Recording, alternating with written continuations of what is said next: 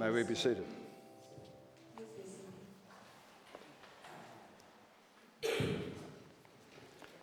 Well, thank you for your welcome earlier. To be able to speak here at St Stephen's is a great privilege. I'm overwhelmed by the graciousness of Graham and Tim that I should be granted this privilege. Our subject today fits in rather well with the, shall we say, byline of St Stephen's. Those of you who are good at reading signs will have noticed if you drive past the corner of Sydney Avenue and Mowbray Road that there's a sign up there which says, "Encounter God, explore life." Who's seen that sign? Well, if you saw a sign like that, you just want to rush in here straight away, wouldn't you? Because there can be no greater experience than encountering God. And so the title of this talk this morning is Encountering God, the Ultimate Experience. You know, people look for experiences in life. They fill their life up with experiences. One of the hip phrases of recent times has been to have a bucket list. Some of you have heard of the expression. Some of you may even have a formal bucket list. And some people may on their bucket list say, "I want to climb Everest." That's a big one. Or some have more modest goals.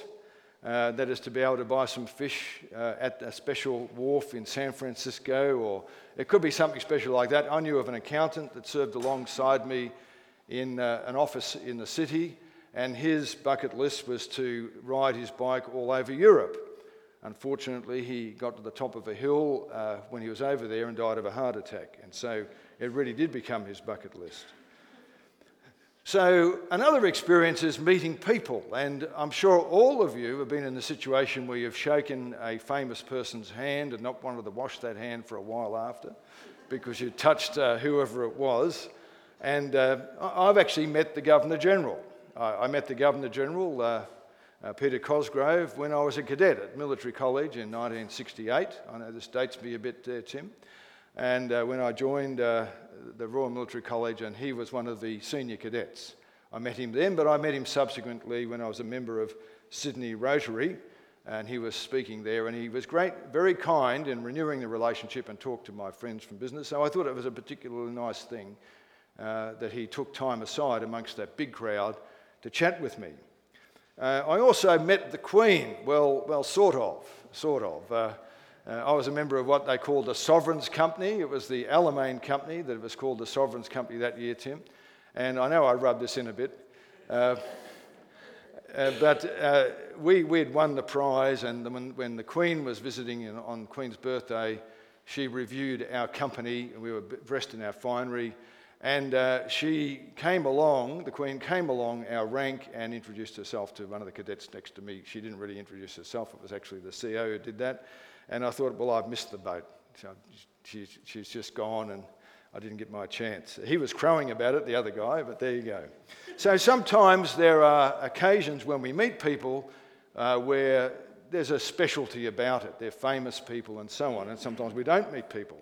I don't know if any of you have seen that film, The Hunt for Red October, featuring Alec Baldwin. It's a great movie. It's about how Sean Connery, in the person of Captain Remius, takes the Red October and out of Vilnius harbour sails out into seas unknown, and everyone's wondering, the superpower of Russia is wondering, and the Americans are wondering, what is this man up to? Is he a renegade?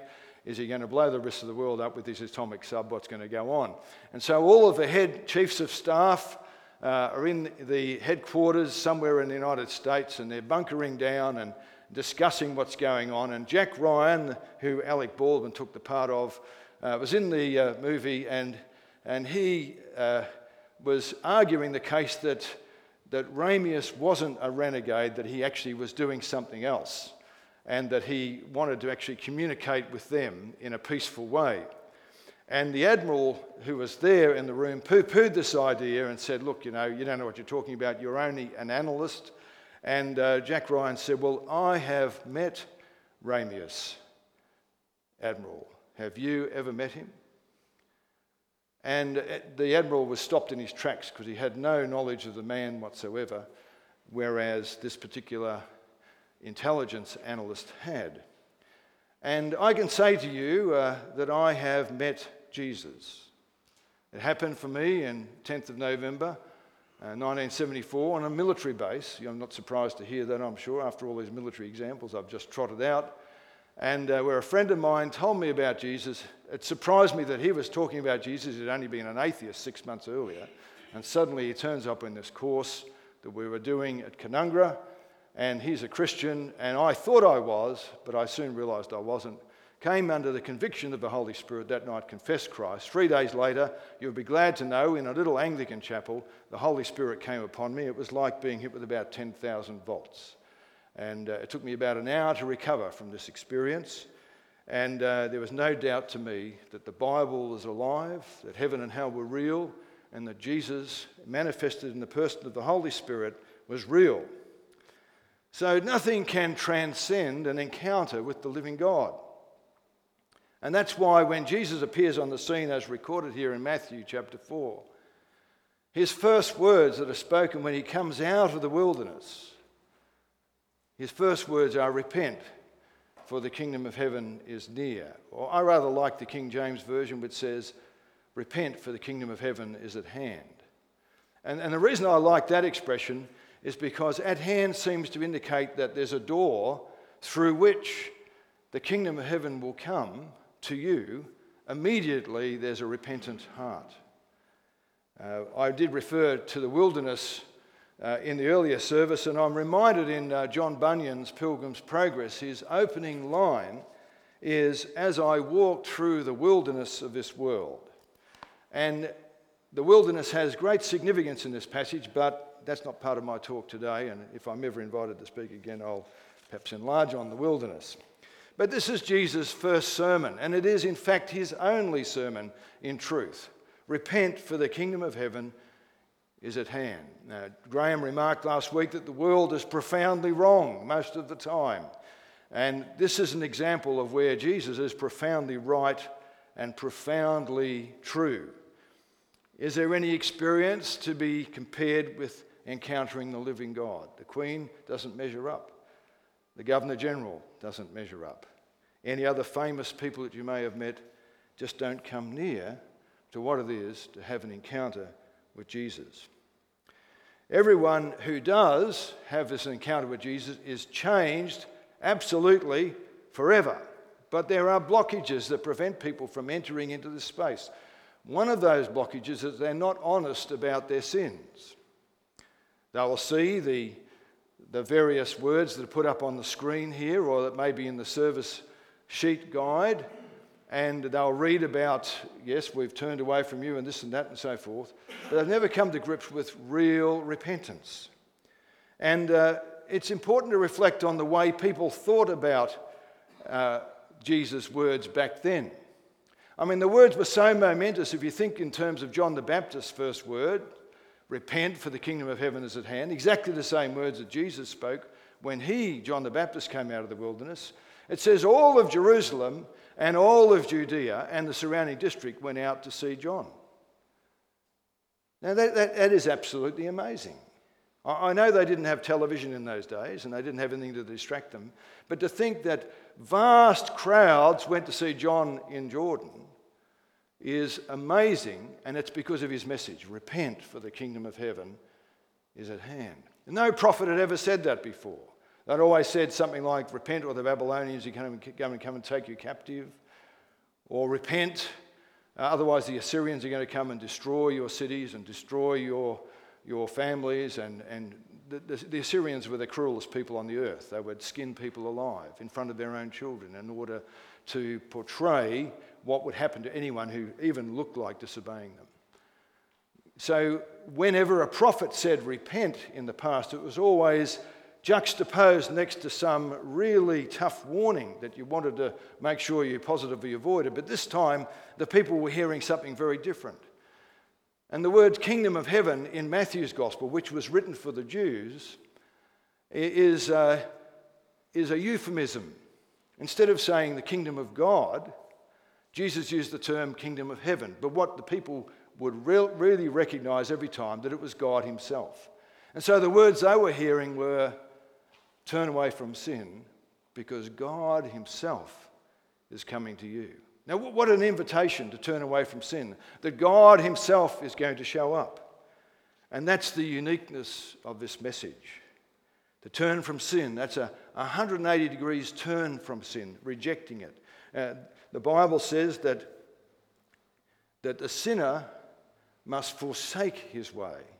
He just can't say, well, I'm going to be sorry for my sin. The sinner must reject sin. The sinner must turn his back on sin. The sinner must do an 180 degree about turn from sin. What is your sin, if indeed this applies to you?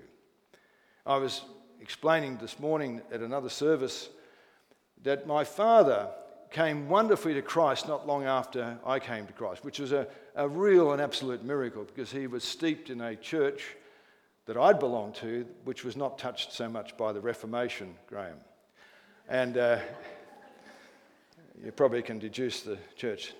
And I'm not saying that to be disrespectful to other Christians in other contexts. I'm saying that religion can be a terrible cloak to reality. And so my father came wonderfully to the Lord, so much so that he could barely say anything other than, "I love you, Jesus," for 3 days in a row. That's amazing, isn't it? That someone should be so caught up in God's presence that that's all he could say.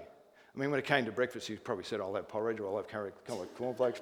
But for the most part, he was just so full of the Holy Spirit. But he still smoked.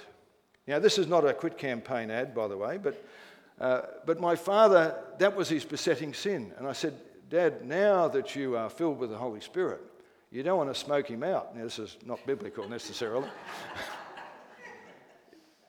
Whilst God's power is so strong in your life, give it up. And he said, "Well, can I finish that pack?" And I said, "No." So he crushed it in his hands there and then. It's amazing, if you encourage people to be obedient to God, God will give them the strength. Because if there is a besetting sin in our life, so say a person's caught into a porn or drinking or criticism or gossip or whatever it is, God will always give you the strength to turn away from that. We can't do it in our own strength, but Lord, help me. And we'll turn away from that, and that thing will go dead. It'll have no longer any power over you, because as soon as you repent, the kingdom of heaven draws near. God himself draws into your very place.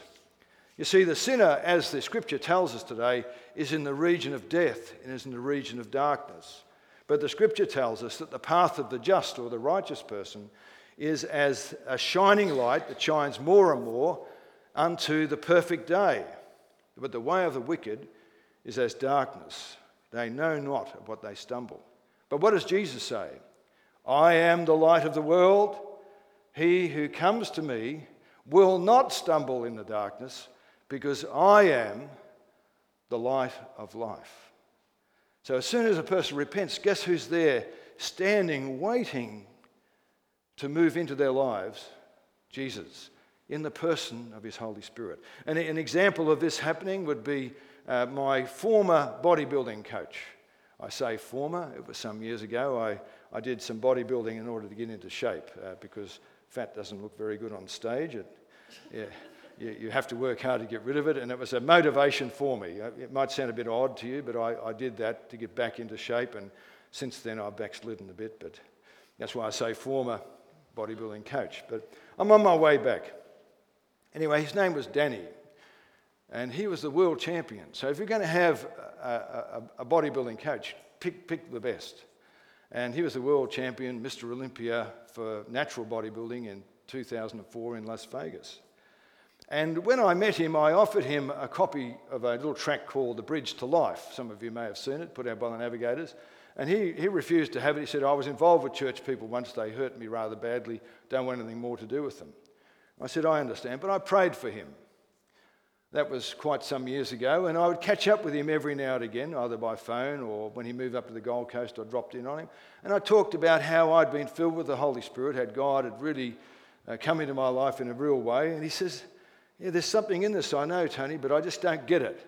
Anyway, recently I visited him in March this year, and we arranged to meet at Coolangatta Airport. I was in Brisbane at the time, and I drove down through all the Friday night traffic.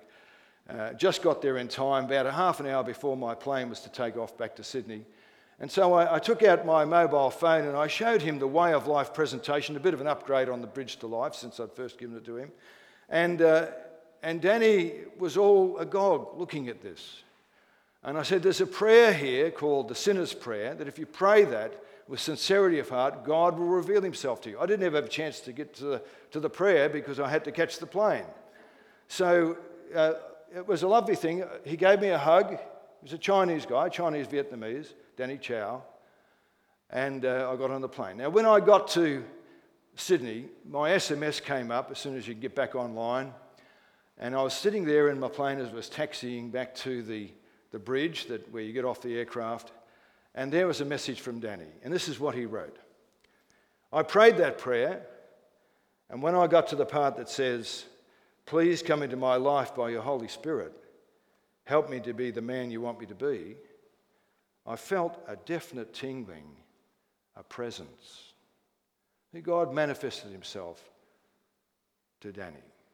For the first time in his life, he actually felt God's presence. Now, we're not chasing experiences. If we want to chase anything, let's chase God. But God, in a sense, is chasing us. Jesus, the Lord of glory, came to be amongst us, and his first words, turn away from sin, for God himself wants to come to you, is the promise that still echoes down to this very day, and God's laying that before us. Can I give you another example? Recently, in my work with Bible League, I was over in Perth, and we visited a man named Steve. And Steve and his wife, who was involved with the Lutheran Church, were regularly giving to Bible League, so it was only appropriate to visit them and thank them for their support. And I did so, only to discover that Steve was blank, nada, nothing when it came to the things of God. He was not born again, he was not a Christian, and what's more, he knew it. Now, he wasn't hostile, but for him it was an empty space that had never been filled. And so I took him through this little presentation on my iPhone, and he still looked at me blank. And I know that you can't push people into the kingdom of God. It's the Holy Spirit who does the work. So I said, look, Steve, do you mind if I pray with you? Can we commit the matter to God? He says, by all means you can pray. And we prayed that God would reveal himself to Steve. Well, my good friend Bernie O'Leary over in Perth followed him up and took him to lunch and gave him a copy of the book More Than a Carpenter by Josh McDowell, just to sort of feed something of the spiritual to Steve. Not long after that, Steve rang Bernie up and he said, Bernie, I've come to the Lord. Now, hearing something like that from Steve is like, boy, if Donald Trump was to say the same thing, I think we'd all be just as taken aback. I mean, it's just a remarkable, absolutely a remarkable thing to hear that. And Bernie, good news travels fast. Bernie rang me immediately and said, guess what? The greatest thing's happened. I said, what? Steve has come to the Lord. And he told me the story. And Steve was later to tell me the story as he turned up for the Bible League annual dinner in Perth later that year. What had actually happened was that one night, about 2 o'clock in the morning, he heard a voice speaking to him, pray. He was wide awake. Pray. That's not a bad start, is it? So he got up and he went out to the lounge room and sat there in the darkness, sort of blinking into the darkness. And he's just there like a stunned mullet. And this voice said, pray. So his wife, sensing he wasn't there, about 2:11 a.m. to be precise, she got up and she went out and sat next to him. What are you doing? He said, well, I hear this voice. I think it's God. He's telling me to pray. Well, what does he want you to pray? She said. I don't know, he said. She said, well, why don't we pray the sinner's prayer? And he said, oh, okay. And they prayed the sinner's prayer. He invited Jesus into his life, and the light came on immediately. Now, if you were to see the before and after pictures of Steve, it's just remarkable to see the light shining out of his life. See, as you repent, the kingdom of heaven draws near. Can I give you one other example? There was a young friend of mine whose father had been a Catholic priest. Now, that's saying something, isn't it? But he got a papal dispensation. He was able to have a family, and had quite a family. And so Peter grew up in a very Catholic family, a very committed Catholic family. And he was up the back of the church one day saying, look, if all this is true, shouldn't it just be a little bit more exciting than it actually is? And he was just asking that question. Anyway, he met up with me not long after that. God guides people appropriately, and we were having a conversation. He said, "Do you believe in God, Mr. McLennan?" I said, "I don't just believe in God, I know God." He said, "Can a man really know God?" I said, "Yes, a man can know God." So I shared a little bit of my testimony, and we agreed that he would come and visit with me, and we'd study one chapter of the Gospel of John and see what he felt. So he came over, went through John chapter 1. "How did you find that, Peter?" He said, "That was terrific. I'll come back next week." Came back the following week, and I was going through John chapter 2 and probably saying something very deep and meaningful about it. And the Holy Spirit just fell upon Peter. And he sensed the presence of God. The first time ever it happened. And his first words were, "My God, you're real." Then he sensed the deep disappointment of the Lord towards him. He recognized the conviction of sin. And he said his repentance was, "I'll never disappoint you again." That was all he could think of saying. And he said, "When I walked out of that room, I knew God was real, and I knew that I knew him, and that I was truly a Christian." So as we repent, the kingdom of heaven draws near. There are hindrances to these things which we must be aware of. The scripture says in Hebrews chapter 3, verse 12, "Take heed, brothers, lest there be in any of you an evil heart of unbelief in departing from the living God." Don't depart from God. Draw near to God, and he will draw near to you. And don't say to yourself, "Look, Tony's a particularly bold sort of guy. He gets out there and talks to people." I go through every time a certain hesitation, I must tell you. It's brief, but it is there. And before I was born again, before I met the Lord, I would never have even raised the subject with anybody. So you've got to understand that God gives us the strength to do these things. And as the Holy Spirit says, today, if you will hear God's voice, harden not your hearts against him. Today, if you say, "I want to know God. I'm hungry to know him personally." The great anchor on which John Knox cast his own life were in these words, "And this is eternal life, to know you, Father, and Jesus Christ whom you have sent." John 17, verse 3. To know you. To know you. Paul said that I might know you and the power of your resurrection and the fellowship of your sufferings, and to be made conformable to your death. God is not just offering us an experience. He gives us so much anyway. He is calling us to follow Jesus and enter into salvation. And today I'm going to encourage you, after the service, if you are in any doubt or you want to know God more closely, I'd love just to take some time to pray with you and encourage you so that you will experience the presence of God.